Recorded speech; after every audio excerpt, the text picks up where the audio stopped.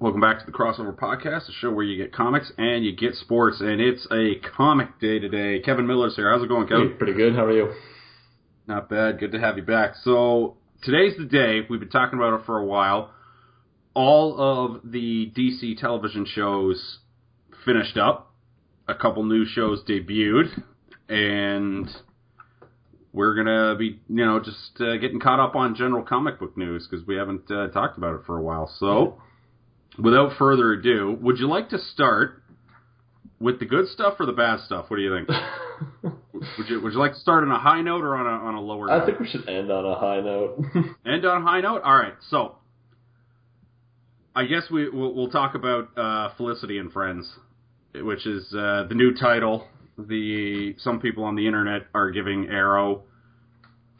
Other ones I've heard are Keeping Up with the Smokes. That's the one I've heard, yeah. Yeah, I don't know. Somebody had a funny thing where they renamed, because, renaming Starling City to Star City was a big thing. Yeah. They changed it so that the name of the city is actually Felicity, right? Felicity. Yeah, Nice. Felicity. Too clever. Yep. Felicity and Friends. Mm-hmm. Occasionally featuring Green Arrow. Yeah, occasionally featuring Green Arrow and Diggle. I believe the last time we talked about that show, I believe Black Canary had just... Oh, spoiler alert. No, it was definitely before that. No, we definitely talked about the Black Canary died. I think that was the last thing we talked about, because I remember proposing the question to you. Oh, yeah, you're right. What if Felicity became the Black Canary? How do you feel about that suggestion now? The internet just would explode. Well, I would love to see it, just to see the outcry of fanboy nonsense. Well, you know what, man? And we can touch on this a lot more later, but anything can happen now. Yeah, that's true. Thanks to the old Flash show. I mean, boy, I hope that they... I mean, we'll discuss it more when we get to the Flash, but this is our chance, man. This is Amanda Waller. Get back on that show, please.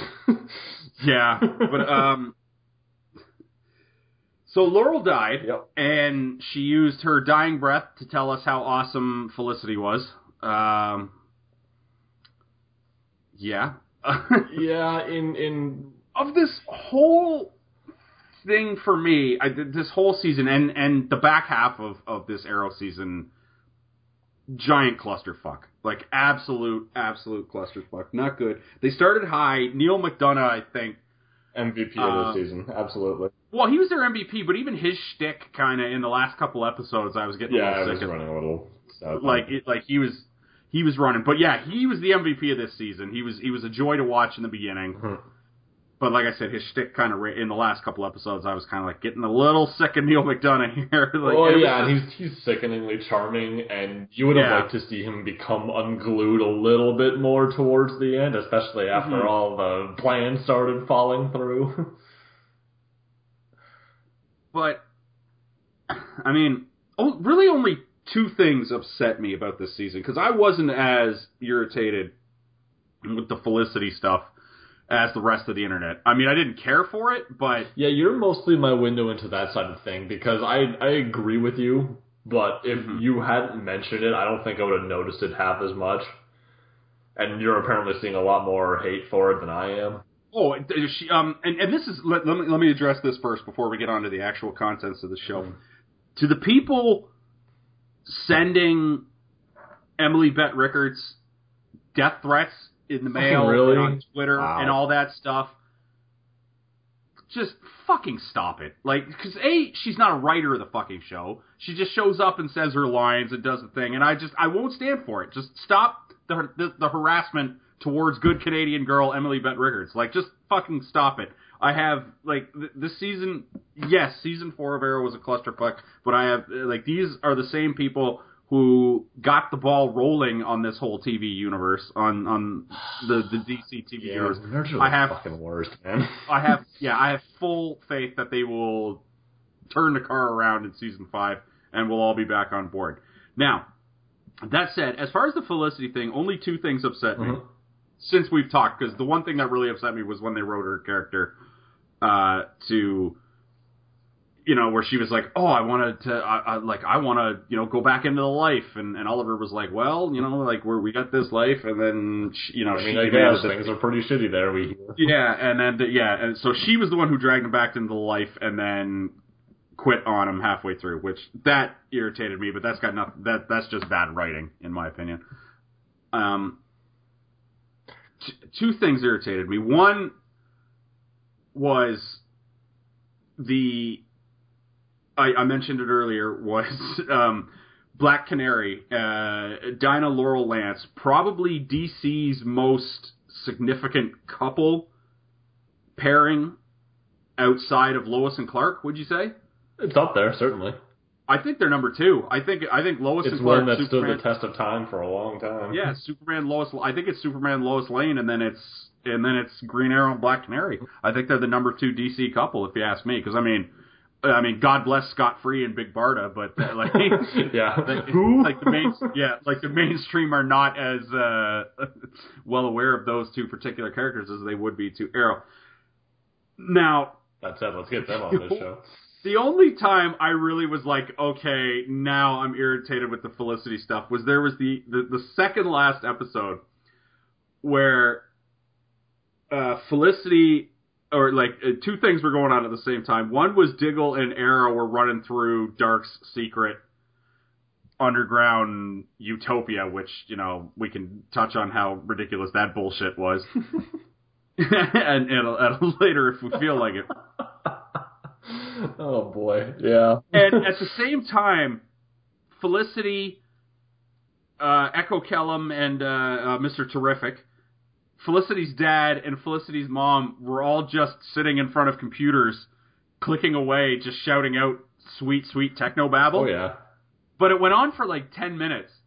So we're watching Felicity, her dad, and Echo Kellum yell out, and Mr. Terrific just yell out nonsense, and then sit and turn and type on computers.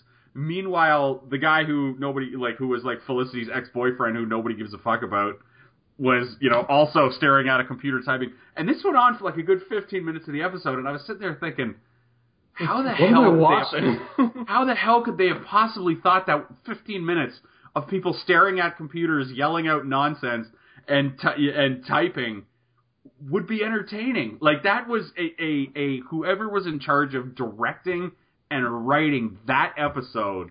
Forgot what I think should give themselves a nut tap for. Pardon? Forgot what pacing was for about 20 minutes. Yeah, hey, can we cut 2/3 of this? Just forgot what entertains people, right? Because sitting at watching people sitting and type at computers, is not entertaining. Well, it's just not. In the mix of everything that's going on, and you have this cutting between scenes of Felicity and the calculator in the apartment typing on various laptops, and then having their family drama moments while the world's about to end. It's come on, hey guys, I know that you've got a weird family, but maybe focus up for 10 minutes. I get the world's about to end here, but Jesus Christ. And let's get back to because all as weird as it was and so on, I kind of we got some awesome stunts from Stephen Amell. I don't know if he's done some stunts, but we got some fantastic shots of him in the Utopia city. Mm-hmm. And it's more of that, please. You reminded me of one thing. The highlight, I would say, of the entire back half of the season was one of Stephen Amell's stunt doubles. Mm-hmm. Because there's that one really cool shot. Running through the streets? Yes, where they're running through that utopian society, and it actually made it look cool because they had artificial light, so it wasn't just shot in the dark on some set. It's the Green Arrow at daylight, which is a fun twist. Absolutely. So there was this one shot in the one highlight of this terrible episode was some of Dark's ghosts, I think they called them, were in their black uniforms just firing at Diggle and in the middle of fake suburbia. Yeah, in white picket fence gated community type of suburbia. So they have all these perfect little Edward Scissorhandsy type hedgings and stuff like that, and they're and beautiful have lawns. Absolutely. And there's this one bit just where they're coming up down with machine gun fire. Yeah, and these guys are firing, and Stephen Amell's stunt double, and I'm sure he was on a string, but even so, this was a really fucking cool shot. It looked awesome. It just looked so awesome.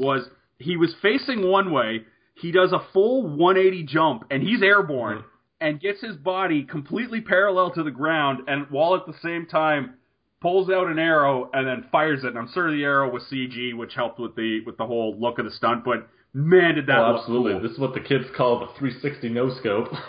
Yeah, exactly. It's exactly what it was. It was like the 180, like, whoosh-ah! And it just, it looks so cool. And I was just like, and to have that happen after 10 minutes of people going, well, yeah, you were falling asleep, and then something like that happened. You're like, whoa, I'm back. I'm up. Yeah, exactly. And like,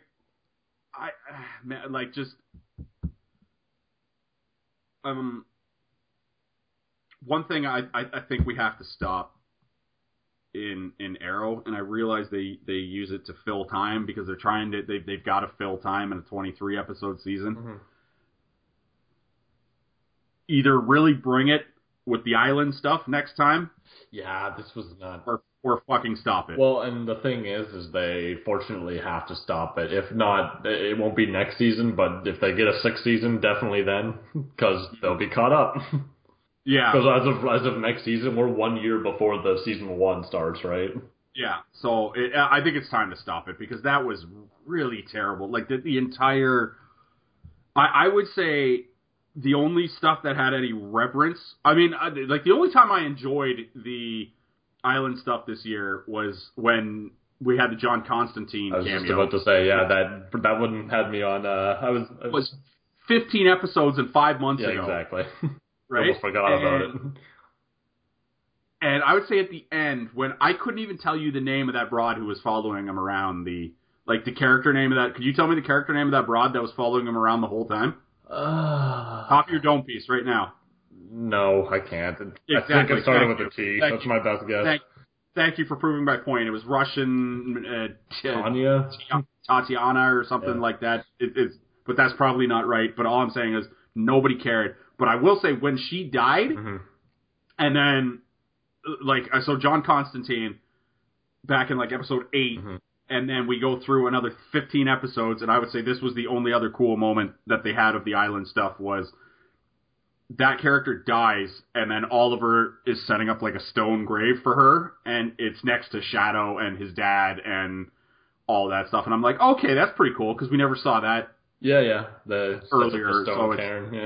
Yeah, it's just kind of cool that he's keeping all these weird stone graveyards of all the people who he's met and then let die. Yeah, it's basically let die. One for each season. Yeah. All that missile stuff was terrible. Oh, good lord, did they ever because Felicity let an arrow let one of the it wasn't even really her. I can't blame her for that.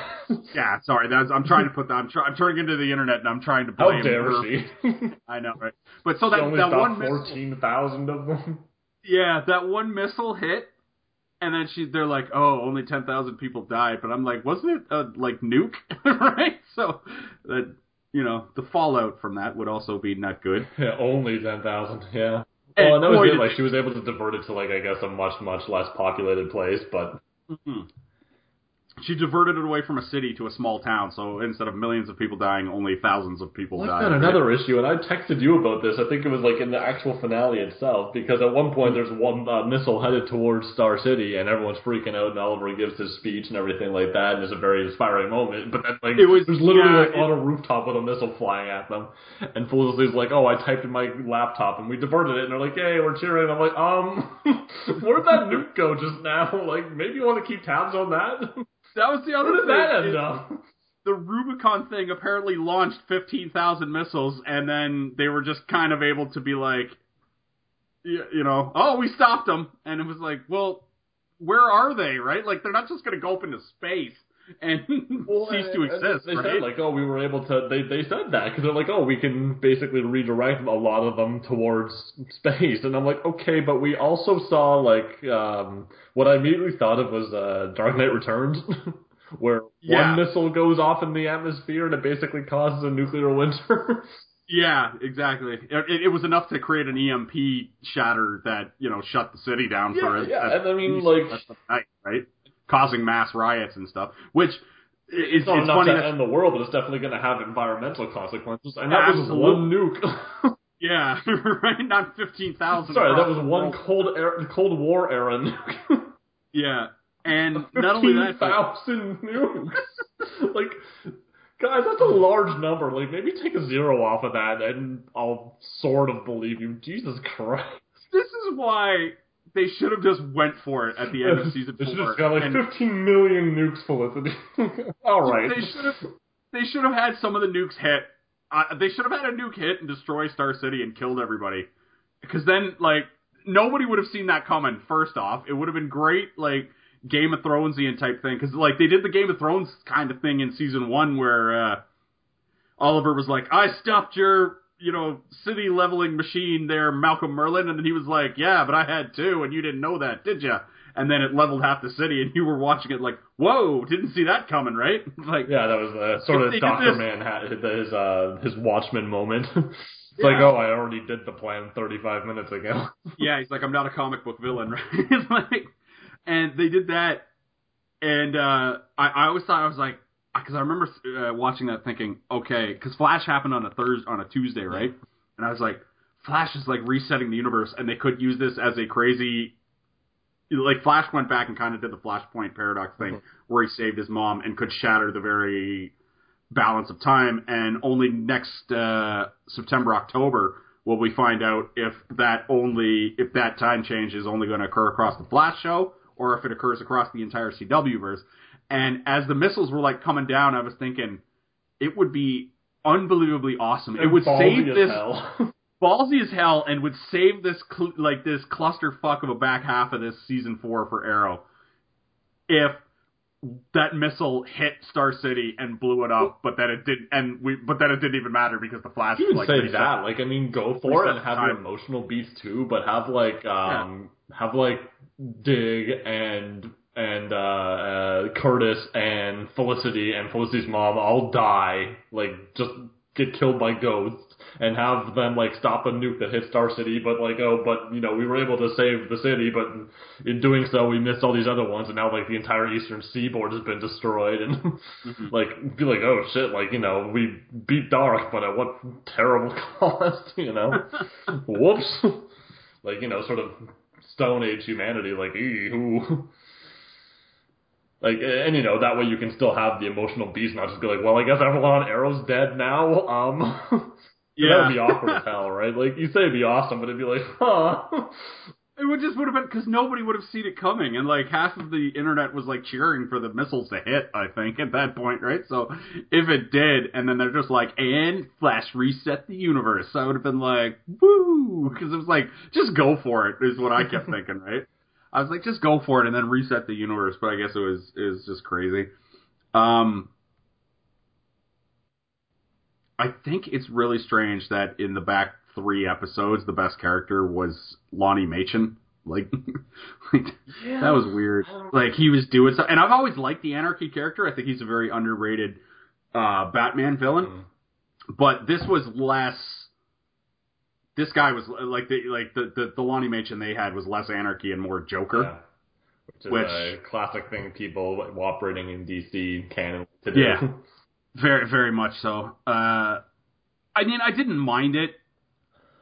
I mean, he wasn't just like I didn't, Joker. But it was very like, hey, let's throw this guy back in as a wild card at the end here to kind of even the playing field a little bit. Absolutely, but like when he killed the guy's wife and was actually doing stuff, I was like, this is crazy. This is good. But like, and I thought it was an interesting foil for Thea at the end of the season. Yeah, he wasn't Joker-ish in the sense that he was. His moves weren't randomly chaotic, but he was Jokerish in the sense that people got in his way, and he was like, well, now you're getting stabbed in the heart, right? Like, and I feel absolutely nothing for you. Are you ready for me to blow your mind, Miller? Yeah, sure, go for it. I'm gonna see if I can blow your mind. This might not be true, but here's my theory. Okay.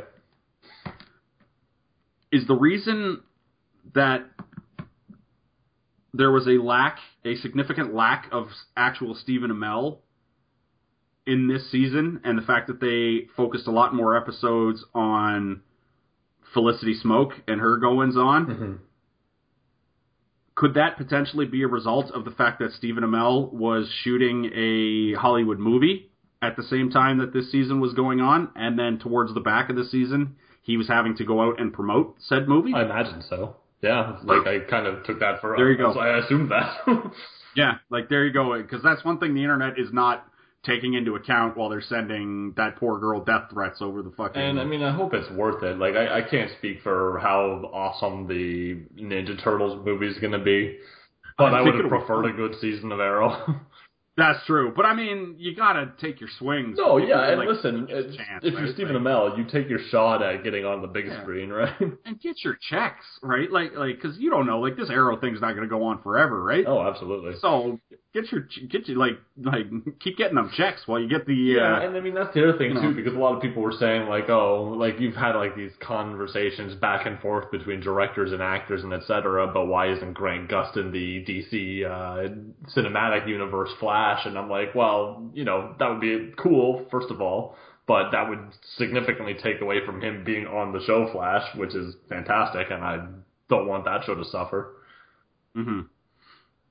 It's funny that you bring up the Flash and the Flash movie that Grant Gustin is apparently not a part of, because that movie looks like it's falling apart. Like, the director already walked, and the Aquaman director, whose name is currently escaping my dome, he was ready to walk, and then they talked him back into it, and he tweeted that photo of himself in front of, like, the Aquaman poster going, let's do this. I guess, you can see it. It was all very... There's nothing behind those eyes.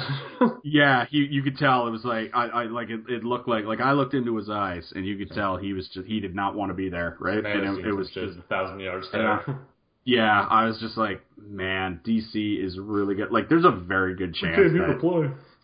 Yeah, there's a very good chance that Suicide Squad is the only one they get. Actually, that's not true, because I got high hopes for this Wonder Woman movie. It seems like what they're doing. It's on the shakiest possible ground, and everyone knows it now, and at least there's that. At least they're not like, we did it. We made our money, and everything's great. Did you hear about it? Did you hear what happened to the Arrow subreddit? No. I don't know if I'm pronouncing those words properly, but whoever ran or was running the Arrow Reddit or subreddit or whatever it is, apparently they were so pissed off with this season that they changed it to a Daredevil subreddit.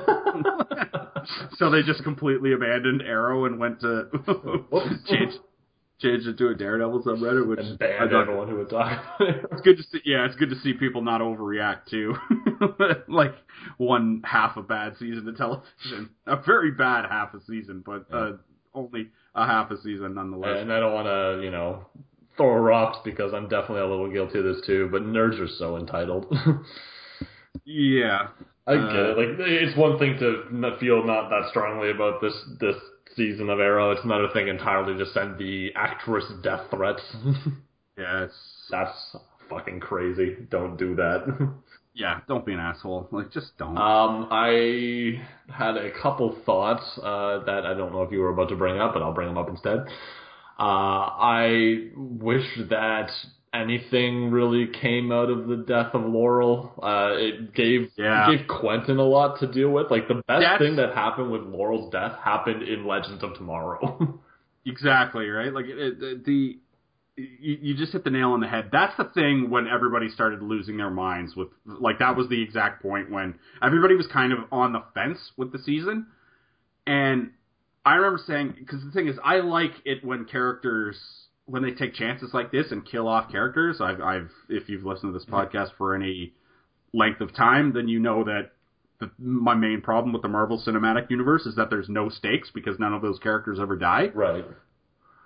And for them to go and do that with the Black Canary, I applaud their chutzpah to do it, but unfortunately, this was poorly executed. Very poorly executed. And here's the thing, and we see it a lot, and there's actually a trope named after it from like an old Green Lantern comic, I believe. It's called Fridging, where they basically put her in the fridge. I think it's from an episode or a comic for Green Lantern where I think, was it Kyle Rayner?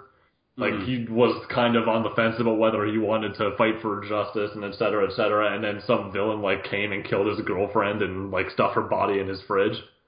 Mm-hmm. And that became like, well, now I have this motivation, and it's kind of this, like, antiquated sexist way of killing off a female character to provide motivation for the heroes. Mm-hmm. And unfortunately, this kind of smells of that. Where, because for the rest of the season, like I say, there was good stuff that came out of it in Legends of Tomorrow, and there was even a decent nod of it in Flash. But everything that happened from Laurel's death after that in Arrow that had anything to do with the fact that she was dead was people just using her name to win their argument. Yeah. Like, it was always like, well, we're going to do this. Well, what if you do this instead? I was like, that isn't what Laurel would want. And it was like, well, I guess you win. I guess ignore what I was saying. That's the trump card in every conversation now. Yeah. It felt shitty. And I was hoping for better. I really was. Because these shows are fairly, They give the women their due, and Laura was kind of awesome since she kind of got over her alcoholism and didn't need no man and was doing her own thing and was cool. Like, I didn't mind becoming a strong female. Yes, exactly. Like, she was becoming the Black Canary. Yes, basically. Like, she was getting like it took her a while because like that was, in my opinion, one of the weaker characters of maybe the first 2.5 seasons. But she found her niche, and she did it well, and it sucks that they just killed her off for what feels like it could have gone either way, and I feel like they didn't do it as well as they could have. It was poorly written. It was absolutely poorly written. That's just it just was. It was badly written. Her death had no reverence. It didn't even really like. Well, it was bad, but not in a good way. It felt specifically like, we're gonna pull at your heartstrings now, haha. Mm-hmm. Yeah. And then use her name in every motivational speech because that's what Laurel would have wanted. Laurel would have wanted it this way. That's not what Laurel thought for, et cetera, et cetera, et cetera. We have to protect her memory, et cetera, et cetera. Mm-hmm. It's like, all right. And like all valid points, but I mean. That's all it did is it basically took a lot of characters who were losing their motivation and kind of losing their direction and used Laurel to focus up, and that's not a good enough way to spend a character death. Everything that happened after that Christmas, like the episode for the Christmas break, I would say, is when pretty much everything just fell apart. Yeah, and it's not that it was all bad. Like, we got some good cameos and stuff like that. Like, I really like that they brought the calculator into the show as Felicity's dad.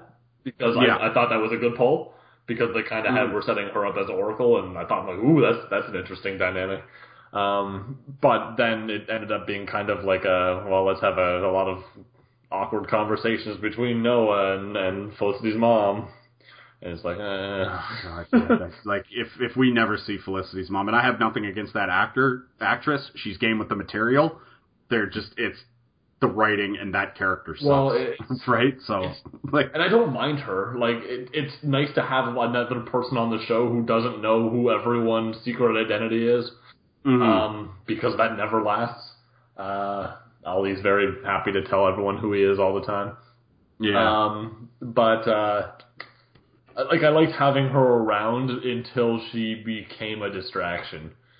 Because it was very much, and I mentioned this earlier, it was very much like, we have to save the world right now, and she's like, well, come on, let's have this family conversation right now. Like, she's very much the soap opera character on this pseudo soap opera show, and that's not necessarily a bad thing. It's just something that was a little overdone during what was literally an apocalypse here. I think let's focus on the action during an apocalypse. Yeah, I think the Vixen episode, I think anything after that for this season is pretty much junk, because everything after that is Dark Dies, the stuff with Diggle and his brother, which was not very good. Ooh. And anytime, and you were saying this too, like anytime that they were doing their techno babbles when you could just shut off your brain for a few minutes, because there were maybe like 4 or 5 episodes in a row where there was like a 5-minute scene where Andy was in the cage and Diggle was there talking to him, and that was when I was what happened to you, man? I was checking my fantasy baseball scores going during those scenes. Yeah, exactly. I would be like, hey, I wonder how Jose Altuve did today, and right, like it was just like this is a great opportunity for me to make a fresh cup of coffee. Yeah, it was just bad, but I've like these are the guys that started it all. I have full faith that they'll be able to turn the car around on Arrow, and we'll be right back. Because, I mean, this season had some awesome stuff. It wasn't all bad, and I don't know if I liked it. And I'm at a point right now where I don't know if I liked it more or less than Season 3. You could argue that the best Oliver moment in this season took place on Legends of Tomorrow when he was One-Armed Ollie and he showed up in the future episode. Yeah, and I mean, we had a lot of good character moments on shows that aren't their shows, too. Like, there was a lot of that, and I mean, I kind of love that. So we'll slide into Legends of Tomorrow next, but I want you to give your overall grade for Season 4 of Felicity and Friends. Okay, B. Just B. Oh, good Lord. Average across the board. A lot of good stuff. A lot of missteps. I look forward to where I can come back. Way off. Completely disagree. This is I got this at like a 4 out of 10 this entire season. Oh, not even a passing grade. No, not even a passing grade. It was bad. BAD bad. Wasn't shite. Like I'm thinking I'm giving it a 4. It might be like a 3 if I didn't have a lot of fun with like Vixen showing up and Neil McDonough for most of the season. But not good. Not good. You take one of the best characters in the history of DC comic books and you have her stabbed in the chest and have it mean very little other than to be like this driving force like you mentioned earlier. Bad, but fully like when episode 1 airs next season, I'm gonna watch it. And and see, that doesn't sound like a 4 out of 10 to me. That's what I mean. Like, if I'm giving this out of 10, I'd say probably a 6, so maybe a B. This is a 4. This is a 4 for me. This is a bad season. And but I fully give Batman versus Superman a 3. I can't give this a 4. I just well, that's a whole other. Yeah, I know. Not that we should be having internally consistent rating systems. Yeah. And we don't need to get back on the Batman Superman topic. Absolutely again. not. Let's move on. So let's slide over to Legends of Tomorrow, which I think the last time we talked Legends of Tomorrow, we were talking a little Jonah Hex. I think that was the last. I hadn't seen that episode yet, so I was behind on all these shows, and I basically shotgunned like the last, I think, 6 episodes of Legends of Tomorrow. Okay, so that's about where we. That was the first one that I hadn't seen yet. So yeah, so the Jonah Hex is around where we were. So basically, the back like 5-6 episodes. I absolutely love the ending to this. Yep. It dipped a little there in. The beginning of the second act of the season. Yeah. Well, no, like it was. I don't want to say it was a roller coaster. I feel like we had like, if you look at this entire season as a 3-act structure, I think Act 1 was really strong. Act 2 was not bad, but mediocre. Mediocre. And then, I think Act 3 came on strong, but Act 3 had a couple of silly moments where I was like, yeah, that was very good. I just like, yeah, there were a couple of ones like, when the Time Masters had the Oculus, and I was just like, because the Oculus thing to me was so MacGuffin. Oh yeah, no, absolutely. And I hated it. It was like, I'm okay with MacGuffins every once in a while, but that was way too MacGuffin-y, right? Where I was just like, we've been building for this whole thing. When it was just like, oh, we've got this Oculus. You didn't even have to go back in time. Right? We've been controlling you from the very beginning. Yeah, to me, I was like... All right. Whatever. I was like, whatever. The only reason I was okay with it is because they destroyed it 2 episodes later. Yeah, that's right. Like, okay, no more of that shit. All of the, like, Thanagar no fate. references. I mean, they started doing awesome stuff, like setting up the Thanagar invasion and stuff like that. Absolutely. Always awesome. If you were a fan of the comic book series when that happened, or they did a Justice in I think it was a 3-part episode or 3-parter in the Justice League animated series. It kicked off at Justice League because it introduced Hawk Girl. Yeah, and no, I don't think it kicked off. I think it bookended the Justice League. I think it was like the last 3 episodes of that before they switched to Justice League Unlimited. I could be wrong, but maybe. Because there was this period where it was like she was basically banished from the Justice League because she left the there was definitely a Thanagar invasion at the end of the Justice League, but I seem to remember like her being introduced by an alien invasion, and maybe that was more John Jones. I can't recall. It's been a while. Yeah, that was the John Jones, the White Aliens. That's the first 2 episodes. Right. There were 2 alien invasions in that show. Yeah, the White Martians. Yeah, the White Martians showed up in the first 2 episodes of, and that was the whole reason the Justice League even collaborates, because it's like this wide threat. And I believe they bookended that with yet another alien invasion, but it was the Thanagarians and it turned out that she was a spy who'd been sent there to scout first conquer. Yeah, exactly. She was the Zim of she was the invader Zim of the Thanagarians. I mean, I don't want to talk about the ending just yet. I like how bananas this show got. Yeah, they took the... Like, I had a lot of theories going in, and they kind of did all of them, and then kind of did the opposite of them at the same time. And I loved it. Like, having... First of all, and we mentioned this when we did like our first sort of impressions of the show, I completely forgot that Cronus was the thing. So him showing up at the very beginning, I'm like, oh yeah, him, awesome. Yeah. Having him be Mick Rory the whole time, incredible. Yeah, that was brilliant, because I did not see that coming. I'm like, that's great. That's just fantastic. Have it be someone you know and give this character a whole new dimension. The one who desperately needed it, and the one who I was kind of hoping would have that sort of dark middle chapter. Yes. Because I said at the beginning, like, I was kind of, because he's the one with kind of like the least personality and is the least redeemable and just kind of this asshole dude that you would bring along for no reason. Like, why would you have him along? And I'm like, well, he's going to have like the big hero moment at the end of the season. And we kind of got that too. Yes. And perhaps even better for the fact that he didn't get to have it. Yes. He wanted to have it and didn't. Yeah. And we mentioned earlier about how not great the... Black Canary death was in Arrow. Right. The complete opposite of that for the Leonard Snart, Captain Cold sacrificing himself for the team death, and him being like, there, and the mocking of Marvel when he went there. Yeah. I'm like, hey, wait a minute. It was Marvel's been lobbing all these, like, I wouldn't even say grenades. They've also been.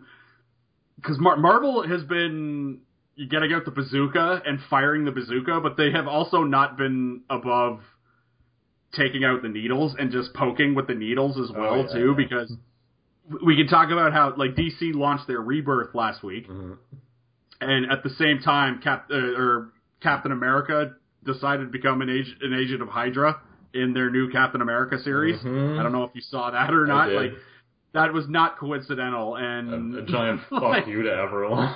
Yeah, it was them being like, "Oh, DC's launching their Rebirth. Well, Captain America's at Hydra now. Like, we'll steal all that conversation." Like, it's just like they have to needle them like that and stuff, and it's just like, so just to have DC kind of also like returning serve. It's like, this is fun. I like that we have a rivalry again. While they both make boatloads of this. Sure. Count their piles of money. Sure, they don't mind. Yeah, the Leonard Snart death was the complete opposite of it. It worked so well within the confines of the show, and then served to motivate everybody going forward. And it kind of was a nice tapper on the sort of back and forth relationship we had with him and Rory through the season. nothing was better to me than in the season than when Hawkeye and Hawkgirl were like, we're not coming with you for season 2, and then flew away. That was like a woo! Thank God. Moment because you know me, DC. I ride for DC, live and die for DC. All like their characters are that's my shit. The Hawkman and Hawkgirl, they suck. They are terrible. I've never liked them in any medium. I generally don't care, and I also don't think that we've seen the last of them by any means. But we'll get a cameo here or there. They won't we don't need to have an ensemble cast of 8, 9 characters anymore. And unfortunately, I mean, he admitted in public that he's not going to be a main character on the show anymore.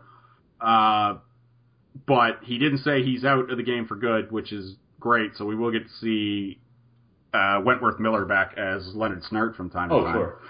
Which is great. It sucks that he's not front runner anymore. Yeah, he's basically not the main character of the show. Yeah, because he was running the show for quite a while there. Absolutely, and was just he was fantastic, and I'll miss him, but I'm glad he's not gone forever, and wish him nothing but luck with that Prison Break show that I'm sorry, not watching. Oh yeah, not my thing. Yep. What did you feel, or how did you feel about the? I wasn't sure about how I liked the device, this device, as far as the time traveling was. I probably liked it, but go on. Did you? But Kendra, when Hawkgirl was stuck in when everybody was in 2060 or 2166, and they just destroyed the Oculus or whatever, and Kendra was in 1944. Oh yeah. And she ran into a random soldier and was like, "Hey, I recognize that helmet," and then put a note in the helmet, and the helmet was the helmet that was apparently in, because I didn't know this, but it was apparently in his office the whole time. Yeah, his office of random collectible gifts. And then they're like, "Hey, we found a note in this helmet, and it tells us where to go find Kendra." And I was just like, Here's the thing. I like it as a device. I don't like it as that specific item, because there are probably hundreds of thousands of identical helmets, and how the fuck could she have known that? I recognize this one helmet that you're the only guy who... that one, I was like, okay, we're going with it because it's a comic book show and it's... Well, I like that because it's one of those things where it's like, she put this note here this much time ago, so it's literally been there for as long as he's had that helmet, just has not noticed. Yeah. It's like, there's all kinds of weird little time paradox things here and there, and I love that they do all of them. Yeah. It makes no sense and doesn't need to. That's what I mean. In the last 3 or 4 episodes, it really went off the rails, and I loved it. The idea that you can have people who, there are 3 characters on that show who, 2 of them are reincarnating every time they die, so you can visit past versions or future versions of themselves. Or, Vandal Savage, who's eternal, so he can literally go back in time and talk to his former self. Stuff like that. And we got a lot of good stuff on Flash at the end of the season doing that sort of thing as well. But to have 3 simultaneous Vandal Savage fights during different time periods was awesome. Yeah, that was a great cap of that season. Yeah. And I shit all over the Hawkgirl characters, just, because the guy who plays Carter Hall is a fucking meatbag. And sure, he's good to look at if you're somebody, but I don't care. I just, man, oh god, but I hate those characters in general. So even if frickin' I don't know, DiCaprio was playing Hawk guy or Hawkman, I would still be like, oh god, why is he playing this guy? He sucks so bad. Yeah, basically, I hate Hawkeye, I hate Hawkman, and I hate Hawkgirl. So apparently, I got this thing with Hawks, where if you put Hawk in a name, I'm just not gonna like the character. And I shit all over them, but they had the best shot in the final episode where they were on the rooftop fighting Vandal Savage and his cronies, and Vandal Savage like threw a bomb or something, and they did the like, looks like we're going to have to jump. Yeah, it goes slow-mo. Action sequence thing, and then they jumped, and when they jumped over the thing, the wings like came out, and it was like, ha! And like it was them flying and explosion in the background. Yeah. That was probably the coolest shot in the entire series. And it was given to the two lamest characters in the entire series. So take that for what it is. Did you have anything else you wanted to touch on before we get to the little setup? I think you kind of mentioned it before, but getting the Atom to do the giant Ant-Man before Ant-Man. Yes. Right. Like yeah. right DC, before. Right back to the rivalry. DC technically beat Marvel to Giant Man by like 24 hours, I think. Yeah, and so they were like, "Hey, stole it from us." Well, which they did. Yeah, obviously not the case, but like, oh man, what a coincidence. Yeah. I know, it was great. If you spoiler alert, I guess if you haven't seen Civil War yet, but who the hell hasn't seen Civil War yet? It was giant. It went like from this giant robot thing that was shooting beams and stuff, and then he just got into a big rock'em sock'em robot and knocked his block off. That's a lot of fun. I'm like, all right, this seems ridiculous, but I love it. Yeah, you know what? This show needs more giant robot fights. Loved it. Oh boy, Ray Palmer showing up in his Gundam. We can talk about that ending that set up season 2 of the show. Great ending, but yeah, it's funny though. You blew it. You did it so bad. Yeah, I'd like to start off by telling a story. My wife, my lovely wife, who enjoys the show, she loved Legends of Tomorrow, but when she found out that, now I should start by saying I had already seen the finale. Mm-hmm. She had not, and we were about to sit down and watch it together. And I had informed her that Wentworth Miller wasn't going to be back because he was shooting the Prison Break show, and he was still going to be on. He'd pop up every now and then as Captain Cole, but he wasn't going to be a weekly member of the cast. And her heart sank so much that she was like, I'm probably not going to keep watching Legends. She's like, I'm going to keep watching Arrow and Flash, but I don't know if I'll keep up with Legends if Wentworth Miller's not there. Like, she was out. Now, I had already seen the ending, so I knew what the setup was for season 2, and the little nugget that they were going to name drop at the end of the episode. So when she was telling me this, I was just like, oh, really? Right? So I had the schadenfreude of, well, let's watch the finale, and then fucking Rex Tyler, the Hour Man, shows up and was like, I'm a member of the Justice Society of America. And then it was just like, oh my God! I'm back! And she was like, yep, I'm back, baby. She's like, I'm in if we're going to do the Justice Society with, oh God, it was, and I was like, oh my God, the fucking Hour Man. That's ridiculous. Straight up going for it on this network, and I kind of love it. Yeah. Because I just love the device of, like, who sent you here? You did. Like, yeah, oh, God. That's great. Yeah, it's like, you from the future sent me back to save you, because, I don't know what show you thought you were in. Yeah. I can literally say anything here. Oh, God, that was really good. I absolutely love that they brought the Hour Man into the show. Yeah, so, anything else you want to mention about Legends of Tomorrow before we move on to the Flash?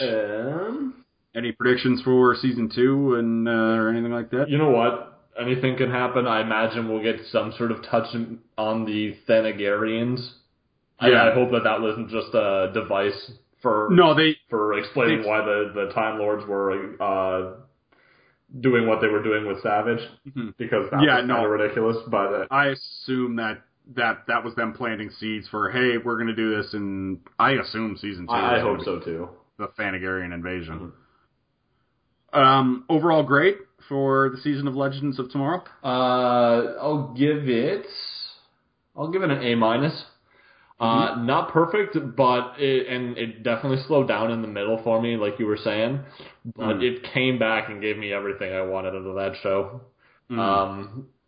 We got a lot of great character moments from people I didn't expect to see it from. Hawk Girl and Hawk Guy will not be returning. Woo! Arthur Darvill kind of became amazing. Oh yeah, he was great. And he was just kind of like angry nanny at the beginning of the show, and he kind of went off the rails as everything fell apart towards the end, which is how I like to see these characters react. Yeah, he had kind of a one-trick pony thing going on in the beginning there. Yeah, and I even like the little pull that, the reason that he's got the jacket that he has is because he got it from Jonah Hex. Like, I'm like, ooh, that's a good one. Yeah, the scene when he, like, flew into the sun, I mean, we probably should have touched on it earlier, but the scene where he flew under the sun and then he saw his, like, I honestly thought he was gone. I'm like, he's gone, and I don't know, like, somebody else is going to show up at the end and be like, from the future, and Dominic Purcell's best line of the entire series was probably when he was like, "I don't want to lose another friend," or whatever. Like that was great. Like, I appreciate it. That was great when he flew into the sun, and then his family show up, even though it's completely inexplicable, but it happened, and I guess it was. He was just blackout. Yeah, that's what I figured. Yeah. I thought that was rather. That was exceptionally well done. And I actually like that despite everything that they did, the whole reason that he did everything was to save his family, and he didn't. Yeah. I thought that was a good touch. Mm-hmm. Also, Casper Crump as Savage was delightful. Yeah, delightfully over. Yeah, exactly. Just as hammy as I want him, because he wasn't on the show as much as Damien Darrick, so we didn't have enough time to get sick of him. Yeah, and it was also like 7 episodes less of him, too. Yeah, right? yeah, exactly. Crossover, right? Then it was, I don't know, more like 5 episodes left. But, They did it. They did the Savage thing, and he had Future Tech, and it was great, and they did everything I wanted with Savage. I was very happy.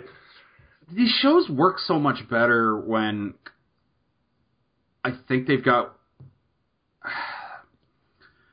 I think if you've got one central villain and not too much else going on, it seems to work out when you start spreading yourself thin and doing too much, which is what we saw in season 3 and 4 of Arrow, which have been generally weaker than season 2. When season 2 was like Deathstroke is the bad guy, and he's got a couple of cronies with him, but it's him, and we're gonna follow him the entire way. Legends of Tomorrow, same thing. First season of The Flash, same thing with well, you throw both seasons of The Flash, actually, really. You throw a couple in as like you do your bad sort of wild cards too. Yeah. Like the thing that was interesting here is that we had like the fact that because we had Savage as like the central target, but we also had Kronos as this kind of constant threat that kind of resolved about halfway through, and the Time Lords who were constantly trying to stop them from doing everything that they were doing. Plus, time itself was kind of their villain here, because every time they were doing something, there was a threat that they could fuck it up forever. Mm-hmm. I think I'm going to give Legends a strong 8 out of 10. Mm-hmm. I think that's about the... yeah, that's about what I feel. I feel like that's where they are. So, without further ado, let's move on to the big show. Yeah, to the third and final one, which was... The Flash. Season 2 of The Flash.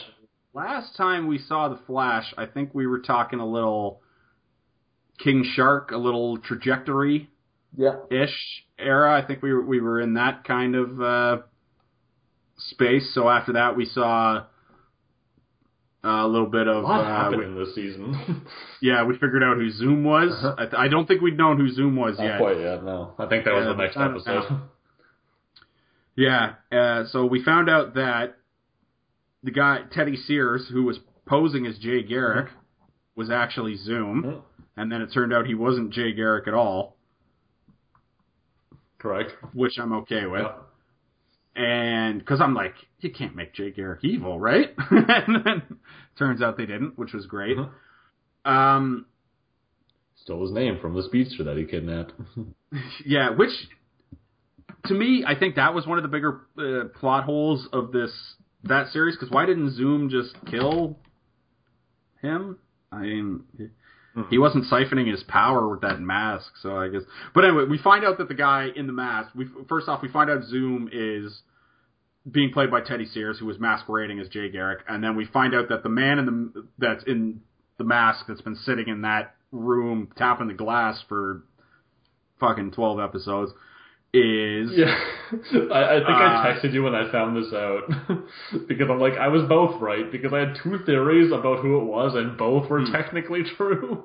On some of them, I'm like, it's either the real Jay Garrick, or and I like as Teddy Sears, or it's Henry Allen on Earth 2. Yeah, and I'm like, oh well, it's John Wesley Shipp as Jay Garrick, and I'm like, oh well, I guess I'm right. Yeah, kind of, sort of. Yeah. But, yeah, so we found that out, and that was really cool because we got to see Jay Garrick in That's a fun Easter egg, Yeah, and that was a fun Easter egg. And he claimed he was from Earth 3, right? So that opens up a whole other sure. can of worms, which is nice. Which makes sense because we know that because of his appearance, like, he's not Earth 2 Henry Allen. Mm-hmm.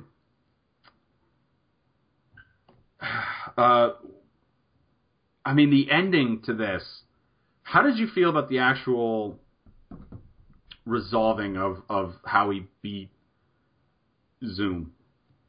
Where Zoom got taken, which, by the way, was kind of cool because he looked like the Black Flash when, like, that was an obvious homage to the Black Flash when Flash had outrun his own death. Yeah. Mm-hmm. When you saw him, like, he was like the skeleton in the Black Flash outfit. Yeah, like the details turned red. Yeah, I saw a lot of comments about that.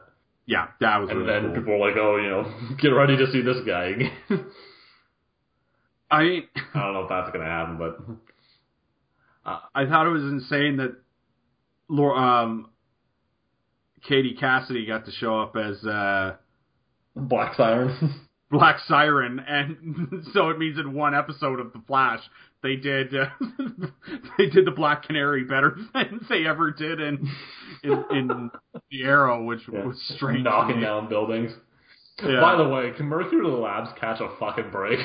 Yeah, that's got to be the worst place in the world to work because like they're sitting there going like, hey, we didn't even build the fucking particle accelerator. That was that other place. We're trying to fix that. We get wrecked like 3 times a season. Can we just get a nice insurance payout, please, and just all go home?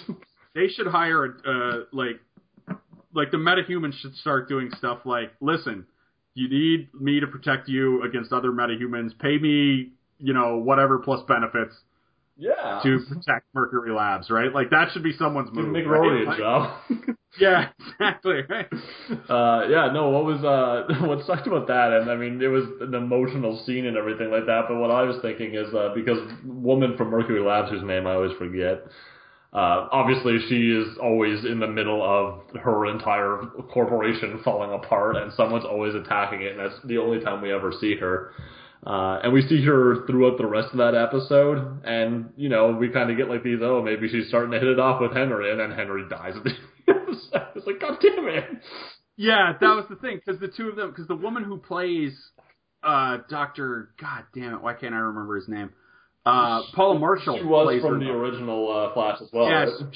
She was Iris West on the original Flash with John Wesley Shipp, so when the two of them sat down together on that couch at Barry's house, I was like, I just started fanboy squealing. At each other. Yeah, and then I was like, oh, that's so good. And then he got killed. like 80 seconds later. Yeah, and how did you feel about that as a plot device? Because this is now, the show's now 3 for 3. We're in the back half of the show. A major character was killed. Kind of as now, so far we were 1 for 2 because the Laurel Lance death did not work for the Arrow. Oh, I see. The Leonard Snart death I felt worked for Legends of Tomorrow. Do you feel like the John Wesley Shipp death of Henry Allen and then immediately kind of sort of having him come back to life? How did you feel? Did that work for you? It did, and here's why. They kind of went directly into the finale from there. Mm-hmm. So they didn't have a pity party for like 6 episodes about it. They set up how awesome it was to see Jay Garrick, because Barry had sort of a moment when it's like, oh, it's this guy who's effectively my dad again. And it set up a lot of motivation for Barry to do his Flashpoint move at the end of the season. because at this point, like, he saved the world from Zoom, he saved the multiverse from Zoom, but, you know, his family is shattered, and it gives him a lot of motivation to do what he did. Because he didn't do it at season 1. Like, he had the opportunity to Flashpoint at the end of season 1 and didn't. And now he's pushed far enough that he's like, I'm gonna do this. It's sort of, I think that's gonna be what motivated him a lot more to do it here. And that's what I'm okay with, because it's pushing him to make moves, to make things happen in the show. It's driving the plot forward. Yeah, I mean, I liked it. I had my issues with it. I thought I thought the scene was really good when Teddy Sears was like standing behind John Wesley Shipp and Grant Gustin was like going, "Don't do it, and then Henry Allen was like, "I love you, Barry. I'm so proud. I love you, Barry. Yeah, I'm so proud of you. I'll always love you." And then he did it, and it was like, no, like that was well done to a T. And there's a lot of parallels between this and the first season too. And I mean, the fact that the main villain is killing one of Barry's parents in the same room. What I liked actually in this one more than the first season was that the main villain was like hanging out with the good guys the entire time, but didn't reveal himself to the audience for like, because Harrison Wells in season 1 was revealed to be the bad guy to the audience within like the first 2 episodes maybe. At the Christmas finale was well, that's when we saw him. Well, we knew he had that Flash, but we knew that he was like, he killed the one dude at the end of the first episode, right? Oh no, yeah, it was the second episode or something. He killed Simon Stagg, right? Because I was like, oh, Simon Stagg is in this episode. Fuck yeah, that means we're gonna get some Metamorpho stuff. Nope. Nope. I was like, oh. I was like, oh, that's crazy. They just kind of threw away a Simon Stagg and any kind and all the stuff that comes with him. By the way, like, actually, just backing up a step here, in the Jonah Hex episode of Legends of Tomorrow, they did another H.G. Wells goof. Yeah, I'm like, you already did that, Berlanti. Come on. Yeah. Guy's a big H.G. Wells fan. What do you want from him? But he's like, oh, my name is Wells. I'm like Harrison Wells? Like, is this going to be a thing now? Yeah.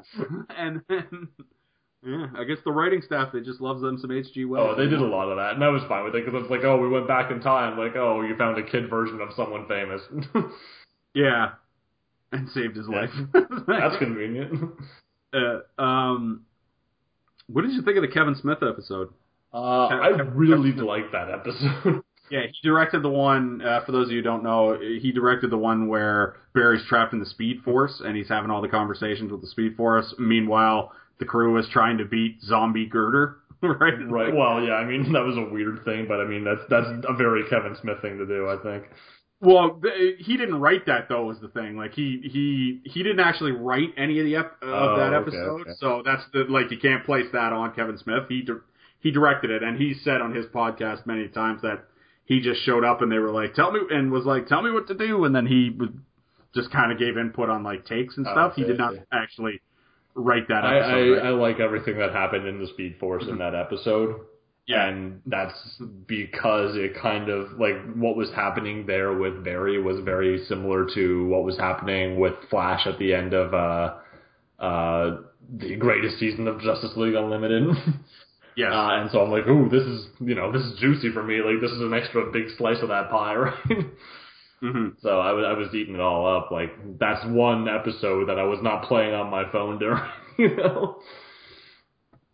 And he brought his best friend, Jason Mewes.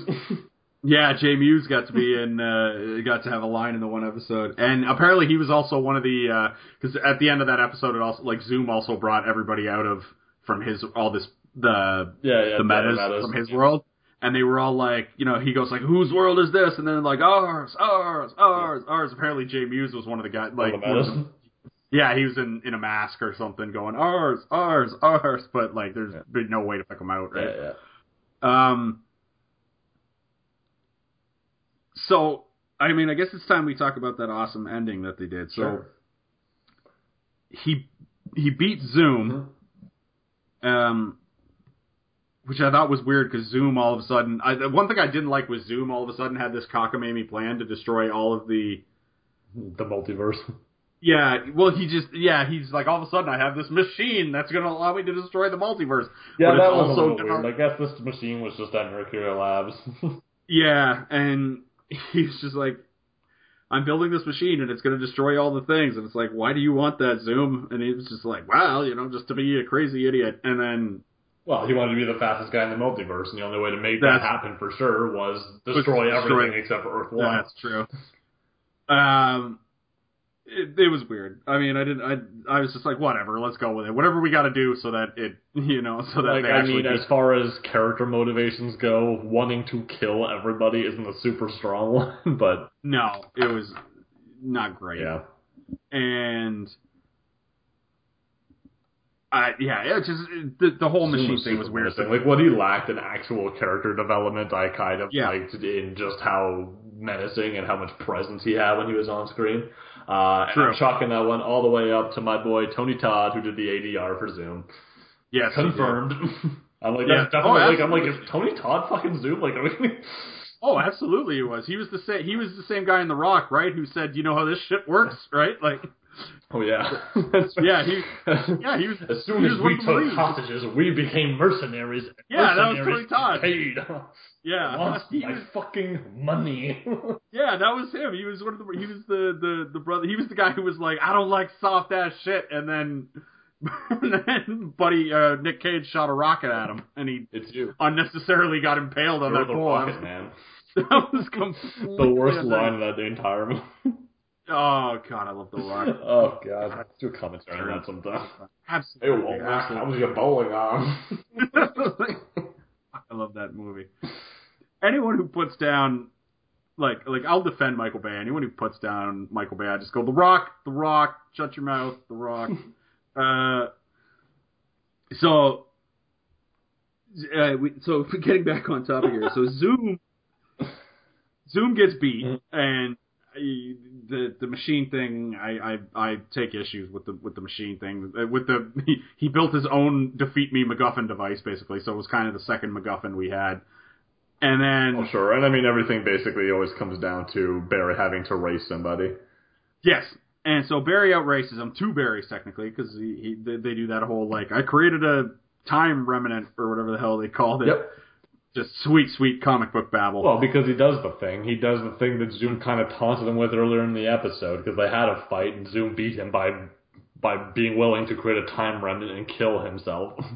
Yeah. And Barry did that here. It's because he was able to save Joe, he was able to save everyone, while also defeating Zoom. So, he defeats Zoom, and then... his dad's dead, and he gets to see his dad sort of back alive with the new Jay Garrick, and it's enough to break him that he does the thing that Barry Allen should never do, which is he goes back in time to that same room and stops the Reverse Flash from killing his mother, which was the whole thing in the last episode of Season 1, so it was a nice callback. Yeah, he saw himself again, like the version of himself from the first season, I'm like, ooh. Yeah, and so I can't remember who it was, but some glorious person on the internet, and I hope to God it doesn't come to this, but somebody did one where it was like, there were 7 Barry Allens in the room going, and like half of them were going, don't do it, and the other half were going, do it. So it was like, this is an obscure reference, check with your parents, but it was very reminiscent of the Duckman episode, where Duckman like had different versions of himself telling him whether or not to go to the rehearsal or not. Like, so let's hope it doesn't come to that. The one I saw was like the first scene of season 3 of Flash is Barry now back in time in his mom's place having saved her, and then out of like the shadows in the corner walks Rip Hunter and he goes, "Listen here, you little shit." Yeah, that's not bad. Oh, that was good. So it's kind of a direct reference to if you haven't read the Flashpoint Paradox, or just, well, the Paradox was if you haven't watched the Flashpoint Paradox, which was the DC animated version of it, first off, go watch that because it's fantastic. And B, you should also read the comic books of the Flashpoint, because basically what happened was around 2007, 2008, when DC was white hot with Dark Knight coming out, and they had just had some great success with the Batman Begins franchise, and everything was coming up DC. Mm-hmm. They had this brilliant idea of, well, while we got everybody hooked, let's reboot our universe, and that eventually became the New 52. But they said, before we go out, let's do 2 just world-shattering plot lines that will be like, people will, like, a lot of people will die, but then it won't matter because we're rebooting our comic universe anyway. And one of them was the Blackest Night storyline, where all of the Black Lanterns brought everybody back to life as zombies. Right. And the other one was the Flashpoint series, where Flash fucked up the timeline by going back and saving his mother from dying. And we initially thought it was the Reverse Flash who did it, but it turned out it was Barry who went back and did it. And then the entire DC universe, like the ripple effect of him saving his mom, changed everything. Like Bruce Wayne died in the alley that night instead of the Waynes. So his dad ends up becoming Batman. Aquaman, instead of being the guy, the Joker, right? Yeah, his mom ends up becoming the Joker. Aquaman, instead of coming in peace, wages war against everybody, and he teams up with Diana, who also shows up to Earth with the Amazons and wages war and like takes over Europe and declaims it New Themyscira. And it was just like Deathstroke is a good guy, and him and Luthor are trying to team up to stop him. Oh, it was all great stuff. So whether or not, I mean, it's obvious that they set up, they're going to do some sort of Flashpoint-y type thing. Whether or not they will go that deep, who knows, but it's at least there for them if they want. Yeah, I suspect it's more likely that they'll go... We had kind of talked about this at the end of first season too, because we got the wormhole that Barry was going through, and we're like, what the hell does this mean? And we thought, okay, there's going to be some like alternate universe, like Earth 2 sort of stuff. That's going to happen for at least a couple episodes, but have broader ramifications throughout the entire season. And that was, for the most part, true here, although it was definitely very important. Mm-hmm. What I think is going to happen is this will have some... It will definitely be like some nods to Flashpoint, like some very Flashpoint heavy-ish episodes for like the first couple episodes maybe. And then Barry will get back to a at least mostly recognizable simulacrum of his world, having fixed it in some way. But the key changes being, there will be some key changes. I mean, hopefully there won't have been a city nuked as there was an Arrow. Hopefully they fix that, because that's a weird thing that happened that we have to deal with now. It will hopefully bring Supergirl into the realm. Yep. And so I think we're going to get to later. Supergirl is now on the CW. Yeah, absolutely. Where it should have been the whole time. And I actually have some theories about where like some crossover episodes could go, and I am excited because they line up with my interests. Mm-hmm. But I'm not sure about how deep the Flashpoint is going to go necessarily. I don't think it'll be like the pull for the entire season, but it will set up the season, if that makes sense. Yeah. Like everything that he does will be, everything that happens in the season will be as a result of what he's done now, but everything that we would recognize from like the Flashpoint movie or the Flashpoint comics will happen within the first couple episodes. That's my guess. Because we're not going to get Wonder Woman and Aquaman, at least not on screen, right? They may be mentioned. Yeah. Like my thing is, DC obviously, I don't know why, but it like they're so reluctant to let the big three get mentioned on these shows or even be on these shows. Well, and that might be fixed at least for Superman going forward. Yeah. Like, I don't think we'll have him showing up at any point during Supergirl, but, at least we know he's part of that canon, and we see, like, his silhouette occasionally. Yes. Yeah, and he sort of showed up and did this whole... he was sort of there in Supergirl, if you watch Supergirl. But he never... he was never there to steal the thunder, yeah. Yeah, he wasn't there to steal the thunder or even to do anything to be like, hey... He wasn't standing next to Kara. He never got to have a conversation with Kara, basically. Yeah. And if you ever talk other than by text message. Yeah, it was always through some weird version of MSN Messenger that apparently still existed in their universe.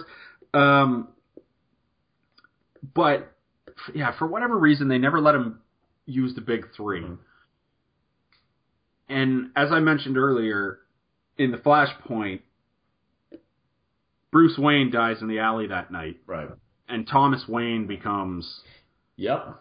So we might, and that's like a minor enough character. Can we please get the Batman? Somebody playing, but not like the Thomas Wayne Batman, not the Bruce Wayne Batman that we all know and love. Can we get the Batman in the CW verse? Like, can it happen? Or hell, even just a Thomas Wayne. Like, we don't even have to get very specific about it. If only for like, can Thomas Wayne show up and be like, I'm building something in Central City, like I'm expanding Wayne Casino, like I'm building a Wayne Casino, because that was the thing that they changed in the Flashpoint, was he built his empire through instead of like through philanthropic means, he was building casinos and just these like sleazy joints and stuff like that. That's right. He was like a hard alcoholic and everything. And just going around shooting people. All like, do that. Give me the crazy Thomas Wayne drunk Batman. Like, can we please? Like, just like Warner Brothers or whoever is allowed to green light this. Let it happen. Like, let Flash. Let them just go nuts and God, it'd be so awesome. Like, what if we could get? Although I believe the guy who they had playing Deathstroke on.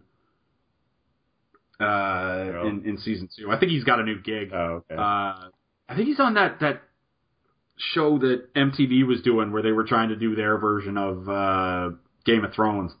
I can't remember what the hell that one was called, but it was basically like Game of Thrones MTV, and it was based on some book series I've never heard of, and it's not for my generation. But yeah, maybe you could get the guy who plays Deathstroke to come back and be like, we gotta stop the whatever fucking, and like he's a good guy now, right? And oh man, another big one is the Flash lost his powers in the thing, and had to recreate the accident once again. Did they go back to that for the third season? Like, does the Flash get struck by lightning a third one time? Again? Yeah, I don't think he can do that again. No. What else do they have? What else could they do? The thing is, and this is what I don't know, like, I really like this finale, but it seems like they were setting up so much stuff, like this is going to be a thing in the third season, and then like Barry just goes and fucks up everything.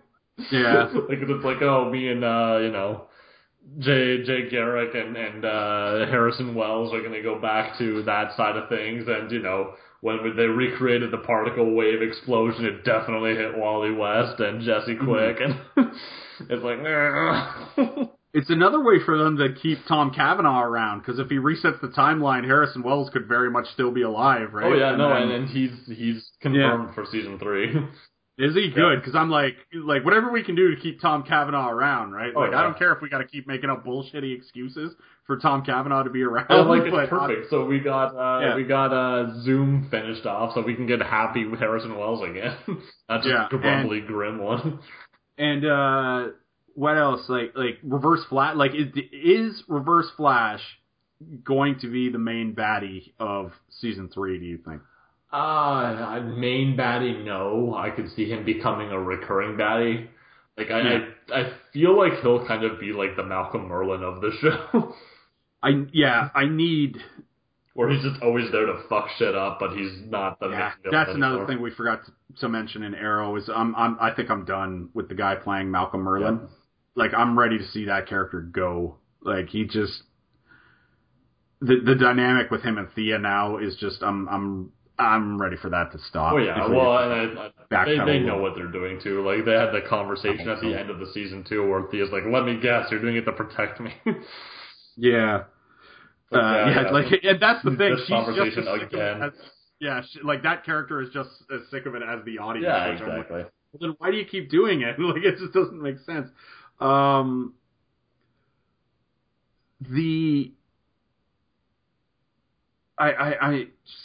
Because here's what I want for third season. Because Zoom in season 2. So are we talking third season, or are we talking like the next season of everything?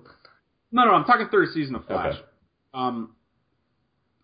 Because Zoom, they hit some of the same beats with Zoom as they did with the Reverse Flash, right? Where there's subterfuge, and then it turned out he was a speedster, and then it was a guy that was with them all along, and then they got into the different Earth stuff and whatnot. And Barry's had a parents to kill. Yeah. Well, that might not be true anymore. I would like to see whoever the baddie is, and who knows, like, this could be a thing where Flash ends up realizing he's been the bad guy the whole time, like he did in the Flashpoint thing, where it was like, oh my god, this is all my fault. Right. And if that happens, I need, if they have a main baddie for next year, one, let's not make him a speedster. Yep. Let's have a non-speedster. I was going to say the same thing. Let's have a non-speedster pose a threat to the Flash.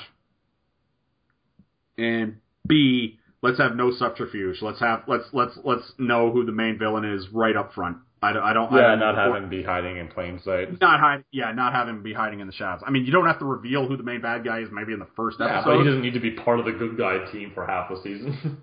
Yes, exactly, right? Like, I don't need any of that, but like you can have because now at this point I'm immediately suspicious.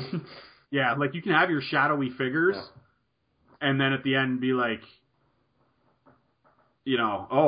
turns out it was like fucking Aquaman or somebody like that is the bad guy. That's the first thing.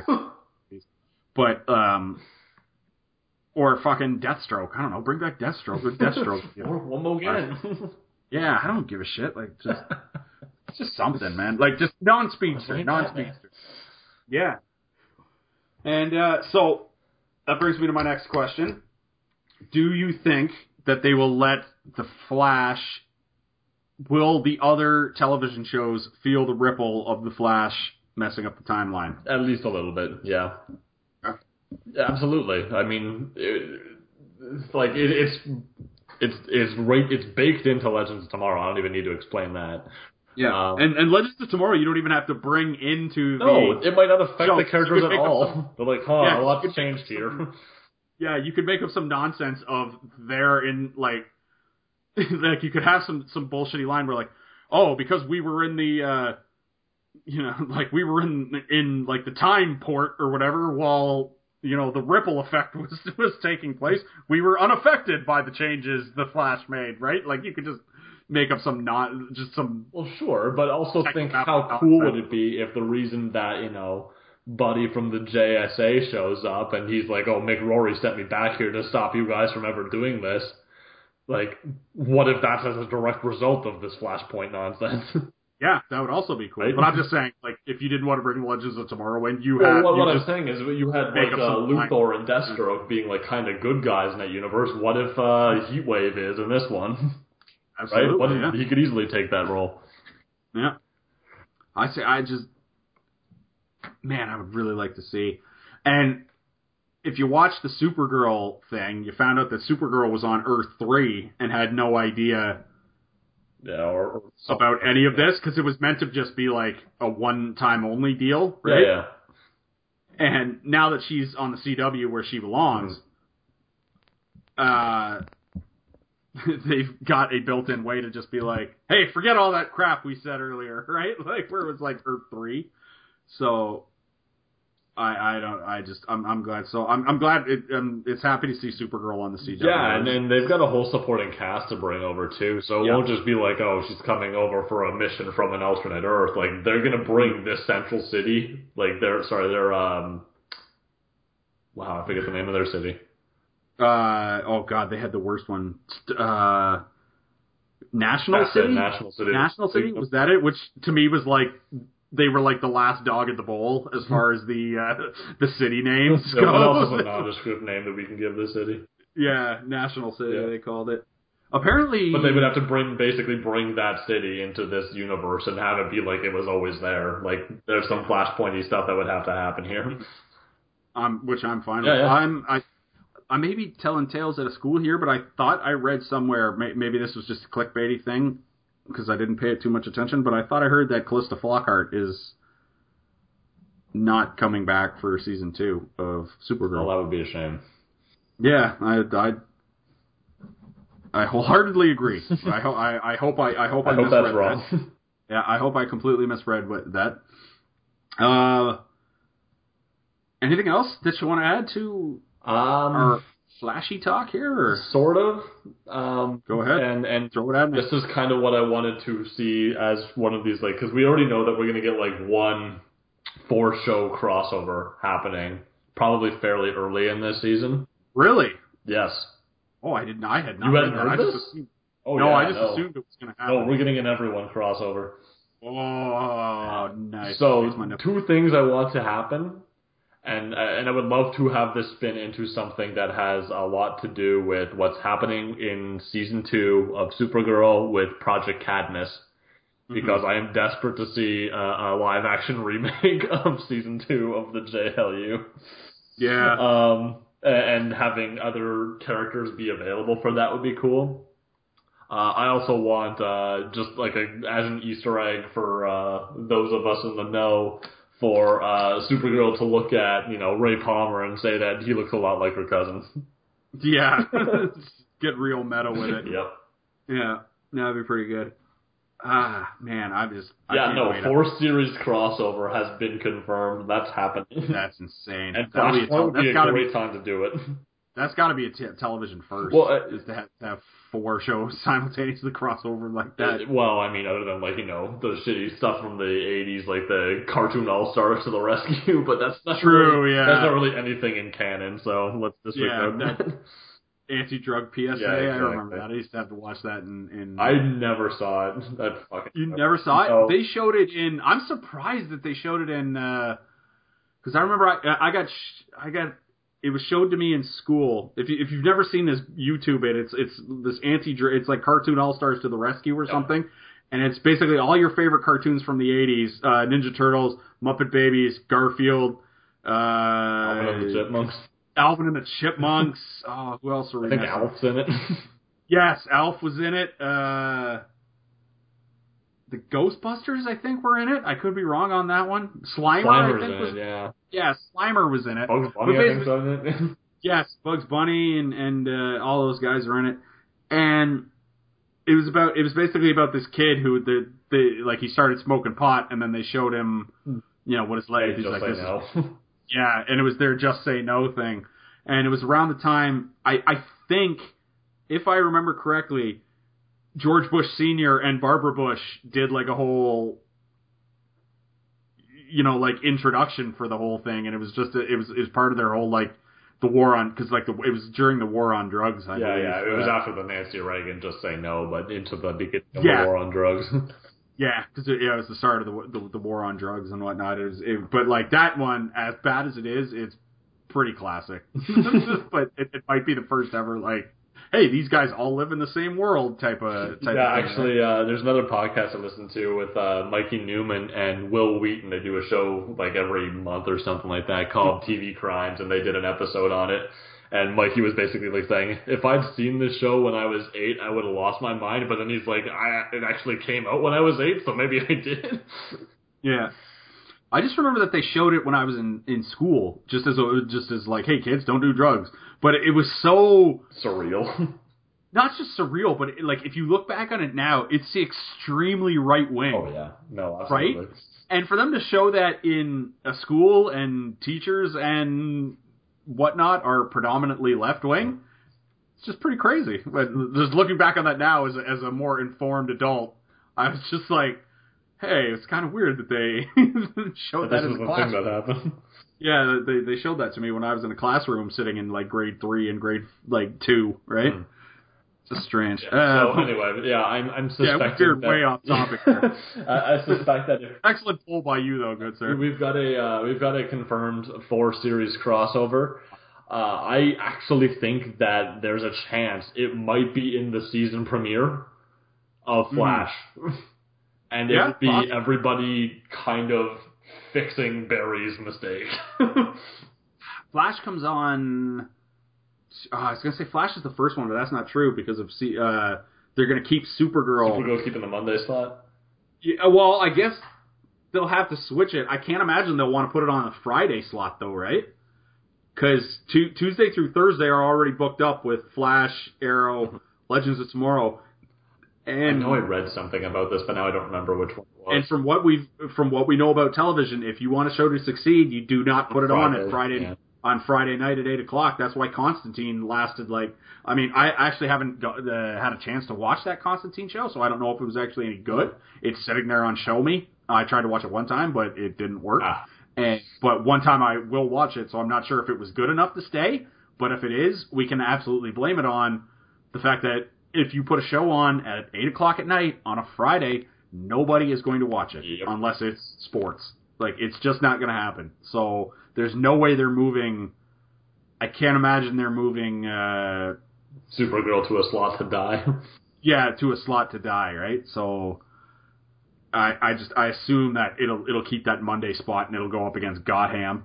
And oh my God, we should talk about Gotham real quick. Finally. Oh my God, the ending to Gotham was so sorry, dumb. just quickly, rating flash. Oh, rating flash, yeah. Before I'll try to be as quick as I can on Gotham. 8.5. I'll give it a 9. Yeah, 8.5, maybe like an 8.75. Yeah. Type of bordering on a 9. Some hairs here. Yeah. Yeah, it's just. Very good. Few things. Yeah, 8.5 I think is where it is. Very good. Keep up the good work. So, Goddamn. Oh my God. You really need to watch it because you're laughing though. That scares me. It's not. It's not good. Oh, okay. I mean, certain things about Don't get it twisted. This isn't a good show. No, certain things about it are great. They do certain things on it great. B.D. Wong was the MVP of this season as Doctor Strange, right? But yeah, you have to remember that. Professor Strange. Because I was going to say, sorry, got it twisted there. You want to get sued, but he was great. Had the look of Hugo Strange, was great. But the thing was, he wasn't playing Hugo Strange, the mad scientist the mad psychiatrist and hypnotist. He's basically playing B.D. Wong. He was basically B.D. Wong as his mad scientist character from Jurassic Park as Hugo Strange. So basically, he was running this secret society, this secret lab in the bottom of Arkham. Mm-hmm. It was Hugo Strange running Arkham. Nothing new. That's happened before. Yep. But he had a secret basement in Arkham where he was running all these experiments, trying to figure out how to bring people back from the dead. Sure. And kind of, and then a little bit, and then succeeded in bringing a character back to the dead after he figured out some technology that the final piece of his puzzle was something that Victor Fries had figured out earlier. I see. Yep. Like cryogenic. Yeah, that he's that's the missing piece of my thing, and then he got it, and he was able to bring a guy who had died in the first half of the season back to life. And the guy who died was this made up character named Theo Galavan, and he died, and he was part of the Order of Saint Dumas, which is an Azrael tie-in, right? So when they brought him back from the dead, his mind was all warped, mm-hmm. and all he could remember were the bookings of Saint Dumas, right? And Hugo Strange, because he's like Batman, where he's a genius who reads up on everything, knew exactly what the book was and was able to brainwash that guy into thinking he was Azrael. Got it. Yep. Yeah. And I think you told me about this once. Oh, okay, so he was running around as Azrael, and then there was this other funny stuff where he goes. He had this woman who was excellent in the series. Her character, I don't know the actress who played her, but she was great, and her name was just Miss Peabody. And she would always be like, you're an idiot, you're gonna get us all killed and stuff like that. But she would still carry out whatever he asked him to do, right? She'd be like, you're an insane person, you're gonna get us all killed, but I'm gonna do it anyway because why not? Sure. And so she brings him this stack of books, and she's like, what are these books for? And he's like, well, we had such success with opening up with brainwashing Azrael with books, or with inputting his character into somebody, or inputting that character into his mind, that I'm going to try it with other guys. And he starts leafing through the books, and he gets to Alice in Wonderland. Yeah. And so and B.D. Wong starts reading the dinner scene between the Mad Hatter and Alice, yep. Right? And I'm just like, that's great, because Mad Hatter is one of my favorite obscure Batman villains. Right, so yeah. There's that little reference there.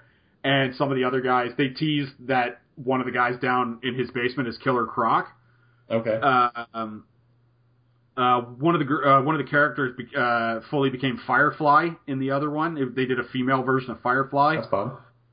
But I mean, like, the ending was just so wild because they had so they captured Jim Gordon at one point, and BD Wong's like, "I'm going to kill you, Jim Gordon, but I can't just kill Jim Gordon because people will notice." Yeah, people will notice. So what he did was he took this guy and he puts this thing over Commissioner Gordon's head and, pours a bunch of crap into it and then takes it off of him, and he's like, "What'd you do to me?" And he's like, "Don't worry. It will all be explained in a minute." And he sits this other guy across from him and puts the same thing on his head and then pumps the stuff that they took from him, and then they take this device off his head, and he looks exactly like Jim Gordon, right? Yeah. And then BD Wong goes, "Don't worry, Basil here," and I was like, "No!" Right? So it was supposed to be Basil Karlo, who was Clayface. So something's going to happen, and he's going to be Clayface. Yeah, and then, but the thing was, Basil Karlo is supposed to be an actor, right? Yep. Which is why he's able to pull off... acting like other people. Acting like other people, and then, when he was doing Jim Gordon, it was basically the worst Jim Gordon impression, and he was fucking everything up, so it was just like, oh god, it was so terrible it was good, right? He was just fucking everything up because he didn't actually do any research on the guy he was supposed to be, so they'd ask him, basic questions, and he'd be like, don't worry about it, and stuff. It was just all terrible dialogue. One of those, I definitely know the answer to this question. We've talked before. Yeah, and it's just, oh god, it was so bad. So they just started beating you over the head with the Batman references at the end, and it was just tune in for season 3. We'll go through the rest of them. Oh god, that show is so bad. If you watch it, I'm trying to think if, let's say Batman was never, if you didn't know who Batman was or any of his dudes, and you tried to watch Gotham, you'd be very confused. I'm wondering if you would like it. Because you watch the show and you're just like, this is weird. And that's just it. Because I imagine a lot of people who watch it are like, yeah, I like Batman. He's got Batman and the Joker and Bane, and those are the villains that I know. Yeah. Right? I wonder, the average person coming into this doesn't know who the fuck Azrael is. Oh, yeah, absolutely. Because Azrael's deep cut. Yeah, exactly. Right? And then you try to explain that there were two Azraels, right? And one's the Michael Holt, or not Michael Holt, one's the Jean Paul Valley, and one's the other Michael. I'm forgetting his last name right now, but he was the really cool one. And, oh god. But they did, there was this one cool moment where when the guy showed up as Azrael to try to kill, Bruce Wayne, because he convinced him how to become Michael Lane. God, that was the second Azrael. God, that was going to bug me. And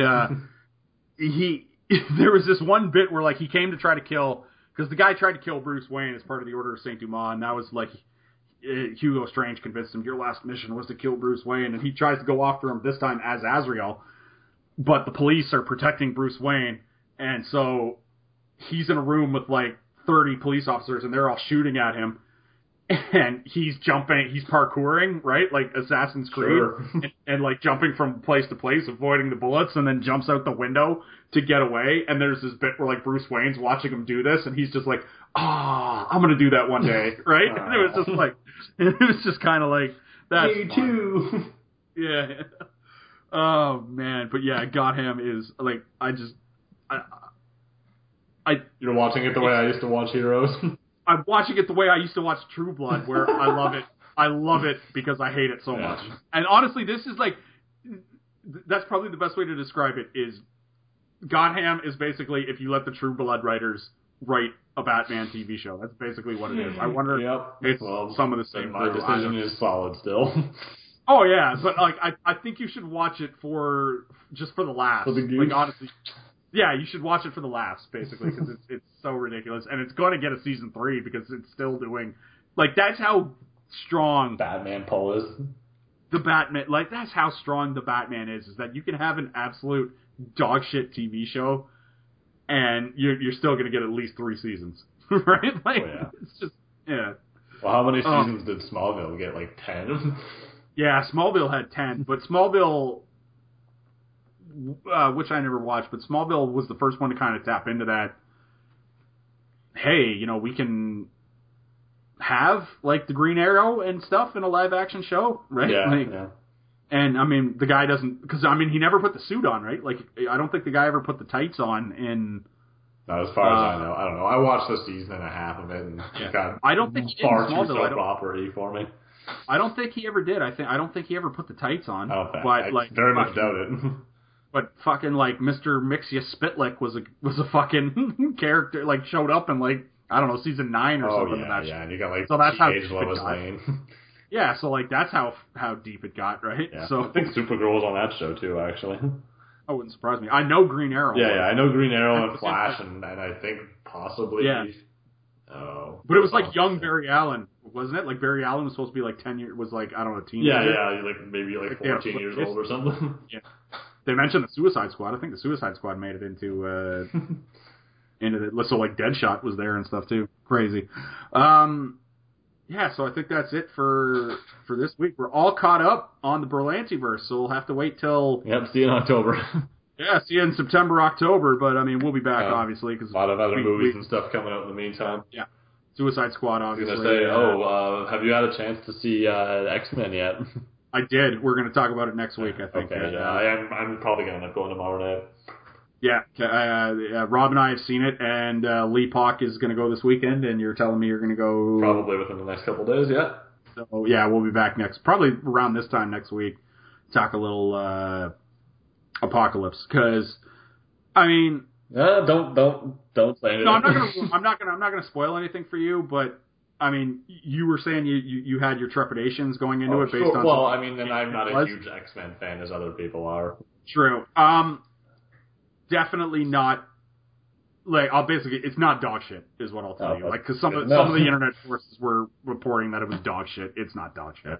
It's worth the $8 you'll pull from your wallet and slap down to go see it. Enough. But that said, a couple issues, and after you see it, we'll come back and talk about those. Thanks to everybody. You can find us on thecrossoverpodcast.com, on SoundCloud, iTunes, and we're on Facebook, facebook.com/thecrossoverpodcast. Thanks as always to the people on Twitter and the hashtag Potter Family Movement and the good people over there helping us get our retweets and whatnot. And if you want a shout out or anything, let us know. And yeah, I don't know. I'll go ahead and share. If you can, if you were ever a fan of the early '90s sitcom Saved by the Bell. Yes. We are desperately, Matt and Craig are doing our big 100th episode with the Saved by the Bell retrospective spectacular. Spectacular, I'm going to call it. That's coming up soon, because this is episode 84, so it's not too long. Oh, yeah, no, it'll probably be within the next, 6 weeks. We'll do episodes pretty quickly. Game of Thrones and everything, right? Yeah, Game of Thrones is boosting the weekly game. Although, I don't know if you listened to this week, but I have renounced the Game of Thrones recaps. They tested me with yet another fart joke in the last episode. Yep, I saw that, and I'm like, well, he's out. I abandoned it. I don't know. There was some talk of you guys will just come on and talk, and I'll produce my own podcast. Like, I'll sit there and listen to you guys talk. I don't give a shit. But I'm pretty sure I'm a man of my word, and they tested my patience with another fart joke, and so that might be it. Third and 6 episodes. The third and 3, isn't it? Or it was like third. It was like 3 out of 4 at the most. I mean, the last 2 episodes in a row, definitely. Yeah, and so it would honestly, I wouldn't have if they didn't have that Pycelle fart joke. It wouldn't even be an issue. Yeah, because it's in a play and you get it. Yeah. But it was the fact that they did the one Grandmeister Pycelle fart joke, and I was just like, well, fuck you then, if you're going to do it. And like I said on the podcast last week, yes, I'm turning a bit into Scott the Dick from South Park, where it's like, fart jokes are the lowest form of comedy. But, I mean, I'm okay with a fart joke if you earn it. Listen, fart jokes are hilarious. It's not, it doesn't belong in Game of Thrones. No, not at all. So not straight faced. Yep. If it's in a play with people acting like idiots anyway, sure. But yes, that I would want. Like I said, if they didn't put the Pycelle fart joke in there, I think I wouldn't be as pissed off. I was just so offended by the lowbrow. I don't know. I just sitting there like, did fucking again with this again? Yeah, just bad. So I don't know if we'll be continuing the. We'll see. Stay tuned. Yeah. Find out what we do on Monday. Maybe there's a Game of Thrones recap. Maybe there isn't. Maybe it's me alone. Yeah, it might be. Anyway. I really like this part. Do you want to do a quickie do a quickie review of what you thought of the last episode? Oh Jesus! Now it's been a few days. Usually I watch it right before we record. Yeah. 2-minute review. Not even 2 minutes. 30 seconds. The thing I said about Arya seems to be coming true. Yes. Everyone in King's Landing is fucked and everything's terrible and Tommen is the worst. And how did they lose track of him and not know he was there? He's basically Butters. Yeah, I guess. I don't know. But it's like, he's the king. You would think you would know if he was hanging out with the High Septon. Did you hate that Daenerys scene as much as I did? Yeah, it was the same scene again. It's like, alright, Daenerys, we did it. Yeah, bad.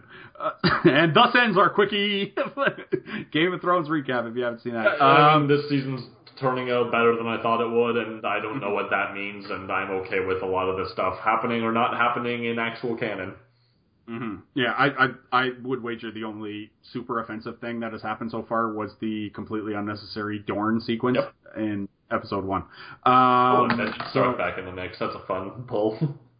Yeah, why the mask though? So weird. Kevin Miller, thanks for doing this, and we'll probably see you next week for the X-Men Apocalypse review. Sure. And possibly a Game of Thrones recap. Yeah, possibly. We'll see. All right. Take care, everybody, and we'll see you next time on the Crossword Podcast. Good night.